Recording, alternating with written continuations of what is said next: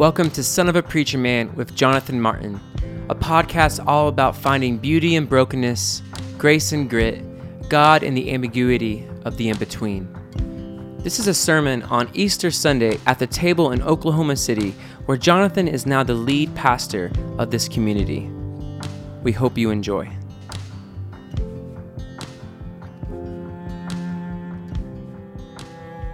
We can't get enough of the resurrection text on Easter because this is kind of the Super Bowl for Christians. This is the main event. This is what we're here for. And I do want to say to each of you just how special it is for all of you to be here. Just a couple months ago, we didn't even know this was happening. This is so organic. It's so spirit-led.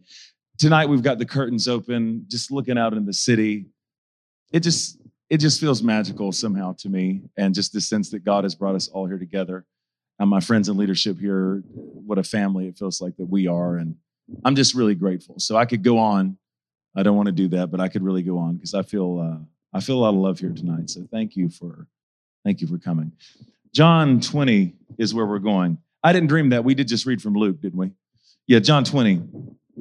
So it's a little resurrection sampler, if you would. Little resurrection platter. John chapter 20, beginning with verse 1 says, early on the first day of the week, while it was still dark, Mary Magdalene came to the tomb and saw that the stone had been removed from the tomb. So she ran and went to Simon Peter. Keep in mind that this is John's gospel. And I love how self-referential John is in John's gospel. And the other disciple, the one whom Jesus loved, in case you're unclear, that would be John himself. The one whom Jesus loved said to them, "They have taken the Lord out of the tomb, and we do not know where they have laid him." Then Peter and the other disciple set out and went toward the tomb. The two were running together, but the other disciple, who speaks of himself in the third person, outran Peter and reached the tomb first. He bent down to look in and saw the linen wrappings lying there, but he did not go in. Then Simon Peter came following him and went into the tomb, and he saw the linen wrappings lying there and the cloth that had been on Jesus' head, not lying with the linen wrappings, but rolled up in a place by itself. Then the other disciple, who reached the tomb first, in case you just forgot that I told you that I outran Peter, just in case anybody forget, also went in, and he saw and believed, for as yet they did not understand the scripture that he must rise from the dead. Then the disciples returned to their homes. But I really want to focus our attention on this part, these next couple of verses. My favorite post-resurrection appearance of Jesus. Verse 11, but Mary stood weeping outside the tomb. As she wept, she bent over to look into the tomb, and she saw two angels in white sitting where the body of Jesus had been lying, one at the head and the other at the feet. They said to her, "Woman, why are you weeping?" She said to them, "They have taken away my Lord, and I do not know where they have laid him." When she had said this, she turned around and saw Jesus standing there, but she did not know that it was Jesus. And Jesus said to her, "Woman, why are you weeping? Whom are you looking for?" Supposing him, and this is important, supposing him to be the gardener, she said to him, "Sir, if you have carried him away, tell me where you have laid him, and I will take him away." And that's when Jesus said to her, and this is her moment of waking up, when he calls her by her name, "Mary." And she turned and said to him in Hebrew, "Rabboni," which means teacher. Jesus said to her, "Do not hold on to me, because I have not yet ascended to the Father. But go to my brothers and say to them, I am ascending to my Father and to your Father and to my God and your God." Mary Magdalene went then and announced to the disciples, I have seen the Lord. And she told them all the things that he had said to her. Let's pray one more time. God, I pray tonight specifically for my friends who are here, some of whom are still looking into a tomb. Many of us who have come back to some dead places over and over again, looking for something green and hopeful, looking for some kind of sign of life. Yet there has been no resurrection. And the fact that today is Easter on the calendar doesn't make anything magically better. But we've come back to the tomb one more time. We've looked into the dead place. We've come staring into the abyss one more time. I pray tonight you would open us to the possibility of resurrection. You would open us to the possibility of the surprise of resurrection. For the ways in which you might appear in ways that we would not expect. Really for the gift of recognition, the gift of sight, to see the ways in which you may have appeared already. Give us eyes to see, ears to hear what the Spirit of the Lord is saying to the people of God. Amen. So this text starts with Mary peering into the tomb. Surely this is not the first time she's looked into the tomb. She's been here for a number of days. Footnote to the passion stories in all the Gospels is that, we even talk about how the disciples all fled Jesus. They actually did not all flee when Jesus goes through his suffering and torment and crucifixion. The male disciples fled. The women stuck around. They've been here. They were here. Mary now is keeping watch over the tomb. This is surely not the first time she's peered inside of it. But some of us know exactly what it is to look into the tomb and to see nothing staring back. Some of us know exactly what it is to peer down, to bend down, and to see nothing, to look again a second, a third time, and to see nothing. But then all of a sudden, Mary looks again, and a strange thing happens. We have the angels who appear to her. Finally, she turns around. Of course, this is the crux of the story. She's face to face, mano a mano with Jesus himself. But she doesn't know that Jesus is Jesus. She thinks that she's talking to the gardener. And for me, this text, in many ways, even for the last few years, has kind of become everything, because I just think that we spend so much of our lives, or at least I've spent so much of my life looking for God in a particular way, where I'm always wanting for God to show up, praying for God to show up, to do something different, to do something else. And I think so much of what Easter is all about is that resurrection has always been a different way of seeing the world as it already is. Where it's not so much a different miracle that we need, where it's not so much something else that we need God to do, but for our eyes to be open to see what God is doing already. Mary is eyeball to eyeball with Jesus, but she doesn't recognize Jesus because Jesus comes in a form that seems ordinary to her.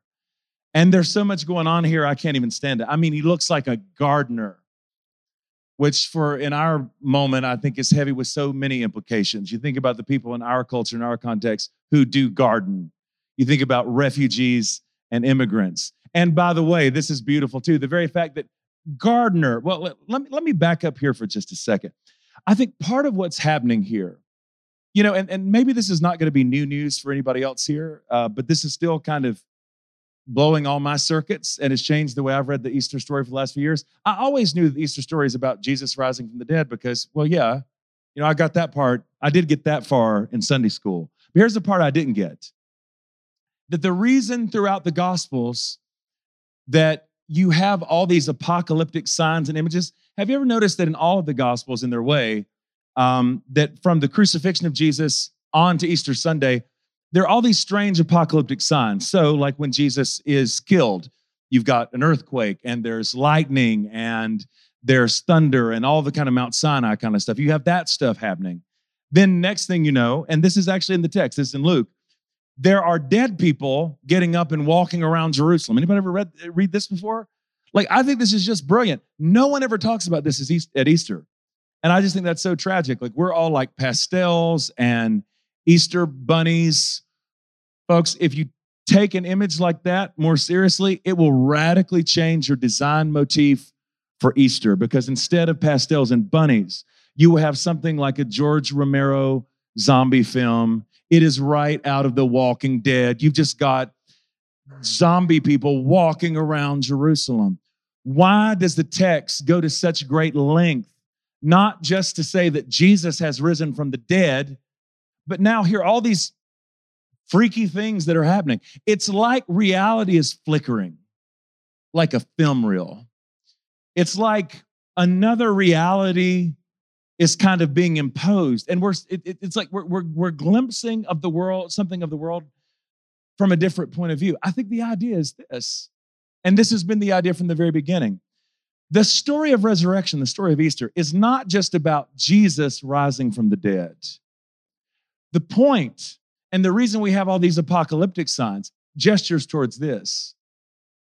It's not just about the resurrection of one man from the dead, but rather through the resurrection of Jesus, something has been altered in the cosmos. Something has changed in the universe itself. Something has happened in the created order that's not just about Jesus. It's about everybody.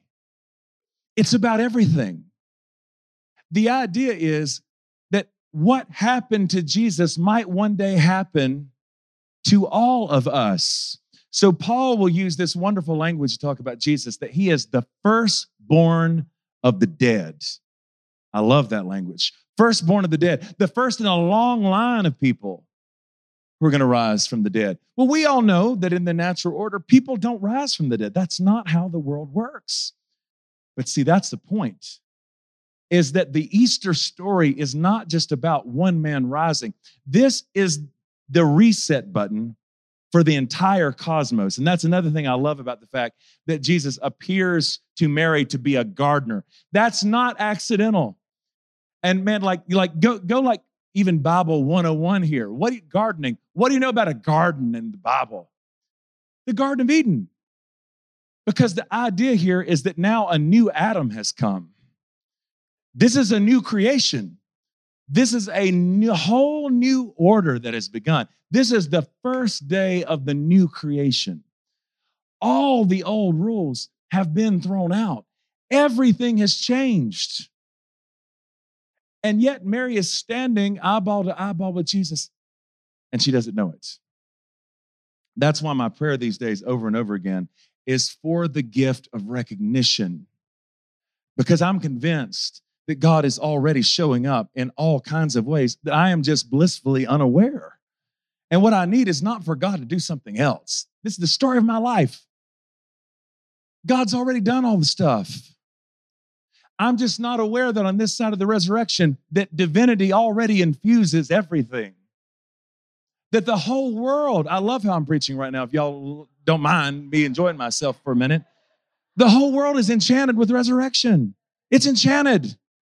God is everywhere. God is all over. Our senses have just not been opened and sharp. Our eyes just haven't been opened to see the ways that God is here already. That's what we're praying for. That's what we're hoping for. That's what Easter is all about, is having our eyes open to see the ways that resurrection life is at work already.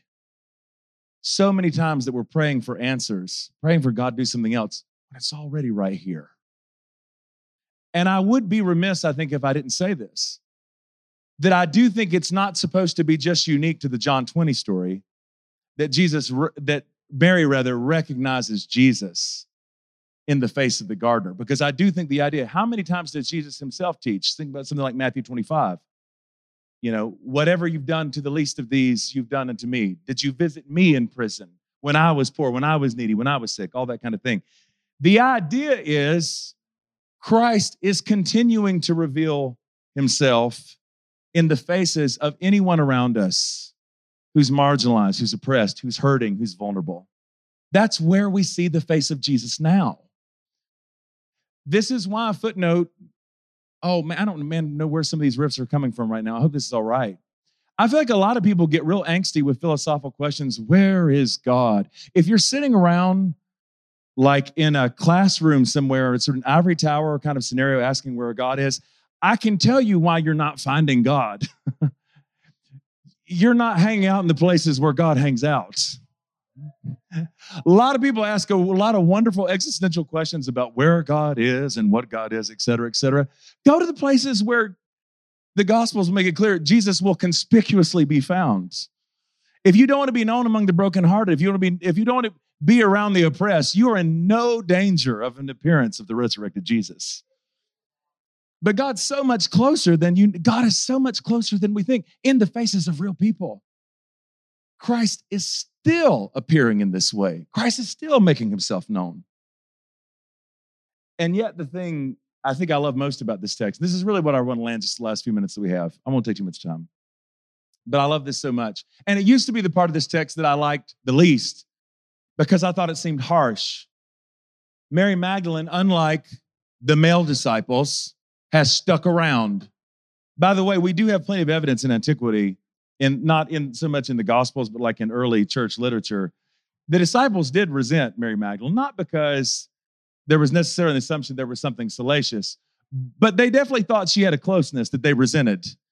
And, there's like, my deal is like, okay, so the women stuck around when everybody else fled, and now she's been there tending to the body of Jesus and looking into the tomb. And the very first thing that Jesus says to her after speaking her name, like she's been grieving out of her mind with sadness for 3 days. And the next thing Jesus is going to say is, don't touch me now. Don't cling to me. I always thought that just felt so harsh. I'm like, Jesus, do you not think you can give this woman a hug? Like, would a hug really be so out of bounds here right now? Woman is stricken near to death with grief. She's out of her mind, sad. And you say, don't touch me? Don't cling to me? Don't hold on to me, Mary? And yet I think there's something in this that we need to see and that we need to hear. See, Mary, before the resurrection, knew a Jesus that she could cling on to. There was a Jesus that she was able to touch in that way. Now, Jesus, in his resurrected form before the ascension, is not going to be present to Mary in the way that he was before. He's now coming to her in a different form, and this text has a lot to do with form, the form in which God comes. And I'm convinced part of what this text has to say to us is that, you see, here's the thing. Whenever we attempt to cling, whenever we attempt to hold on, what is clinging ever? Clinging is always a form of control. Holding on is always a form of control. If you've ever been in a relationship where you were afraid you were going to lose it, or you've ever been afraid that you were going to lose a hold of your kids, what do? You cling. We've all done this before. We felt like we were afraid of losing somebody or something. So you battened down and you held them down and you tried to just hold them right there. And I'm just asking you all the question, how has that worked out for you so far? Doesn't work out particularly well. Brother Sting taught us years ago that if you love somebody, anybody remember this? Set them free. Clinging is always a form of control. A God you can handle is an idol that you can control. And what Jesus is saying here to Mary, I think in effect is, Mary, you're not going to be able to know me the way that you knew me before. You're not going to know me the way you remembered me. The only way you can know me is the way you can know me now. You don't get to know me the way you knew me before. You don't get to cling on to the memories. You don't get to cling on to the past. Because oftentimes I think what we call, see, this came to me honestly in the very worst moment of my life. Because when I felt like I was completely unraveling, I remember going through a moment where I was desperately looking for something to cling on to. And I did try to cling to a number of things and nothing was working. And I remember having a moment where I was actively thinking about this. I felt myself losing the grip. I remember thinking like, what do I have left to cling on to? And I heard inside of me, because I think this comes from where I come from, in a real churchy voice, I heard inside myself, well, at least I can still cling to Jesus. Because you can always cling to Jesus. That's how it sounded. Because I'm a Pentecostal church boy from the South. It's always good and right to cling to Jesus. Unless Jesus looks at you directly and says, don't cling to me. Always fine to hold on to Jesus until Jesus says, don't hold on to me anymore. Because I think often even clinging on to Jesus, what that really looks like is we cling on to an idea about Jesus. Our clinging to God actually means clinging on to an idea about God that really isn't serving us well anymore. And one of the things that makes God both dangerous and wonderful is that God is so present in this moment that he will not allow us to reach back into the past and cling on to nostalgia and sentimentality and have rose-colored glasses for a world that probably didn't really exist anyway. I talked about that sometime in the last few weeks, I don't remember what I said when these days. Everybody has some version of the good old days that didn't really exist. The good old days were not that good. First of all, who were they good for? That's one question. But beyond all that, even beyond the equality situation, we just tend to look at the past through rose-colored glasses. We remember things better. The one time I planted a community before, I remember after things started to grow a little bit and change, and we were never like a mega whatever. It was nothing sexy. But I remember people would talk about the good old days when it was pure and it was real, and back when we were a real church, and then the good old days when God was moving. I was like, I spent hours every week setting up pipe and drape and cleaning bathroom. What good old days are you talking about? Those days were hard. No, I don't even know what y'all are like, why don't you just go to therapy right now and not tell us these things? The good old days rarely exist in that form anyway. What I'm trying to say for our purposes right now is I think often even clinging to God, clinging to Jesus for us means clinging on to a form of God. It's a kind of control. And what God wants, what Easter is about, what resurrection is about, is letting go of any and all form of control. Even and especially our control of who and what we think God is and what God ought to be doing and how we think the universe ought to run. And it's scary. It's really scary. I really am almost done. I talk about my past a lot growing up in very Pentecostal churches. Some of y'all know about this because it's Oklahoma. And when I was a kid, I spent many, many hours going down to the altar because it was a very big deal in our world to pray for the Holy Spirit. And what we meant really was, it was all about speaking tongues. You didn't have the Holy Spirit until you spoke in tongues. And I was desperate to speak in tongues. So I spent many hours around the altar praying for the gift of tongues. And I was very serious about it. I was very intense. And I would have my eyes shut. And I just remember, I thought about this so much here again the last few weeks. I just remember so vividly having an old Pentecostal brother in my ear who was literally screaming, hold on, brother. He's got to hold on. I wanted to speak in tongues. He's telling me, hold on. And I promise you, in that exact same moment, I had a sweet, dear Pentecostal sister in my ear, and she's screaming in the other ear, let go, brother. Brother, he's got to let go. And I remember just there with my hands up and just thinking how on earth am I supposed to hold on and let go at the same time? The truth is, holding on actually is not all that hard. Holding on is what we do naturally. Letting go is always the hard thing. We always have to unpry our fingers. When I flew in here this afternoon, I fly just enough to where flying doesn't scare me that bad. But when I hit enough turbulence, I always cling onto the seat like this if it gets rough enough, because that makes you safer. That helps you secure the plane. Of course, it doesn't do any good, but it's instinctual, right? It's instinctual to hold on. It's never our instinct to let go.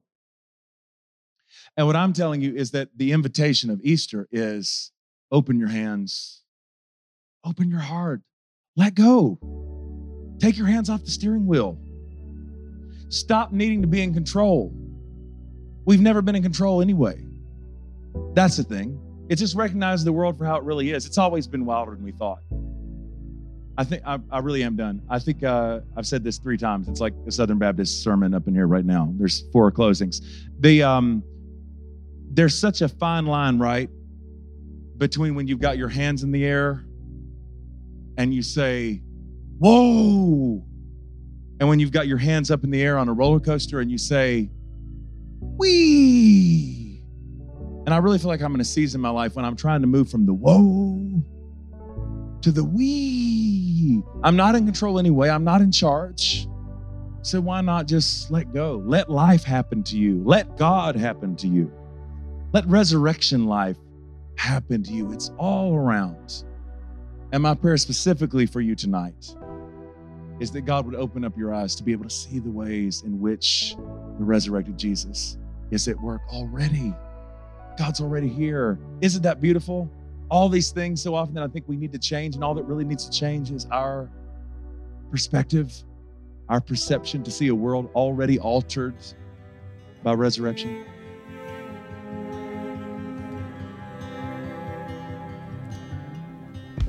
Thank you for listening today. More from Jonathan Martin. Go to jonathanmartinwords.com and follow him on Instagram and Twitter. If you want to support this podcast and help us keep going, go to patreon.com/sonofapreacherman, and we appreciate your support. Remember, no matter who you are or where you come from, we hope this podcast will help you come to know the love that calls you by your true name. God bless.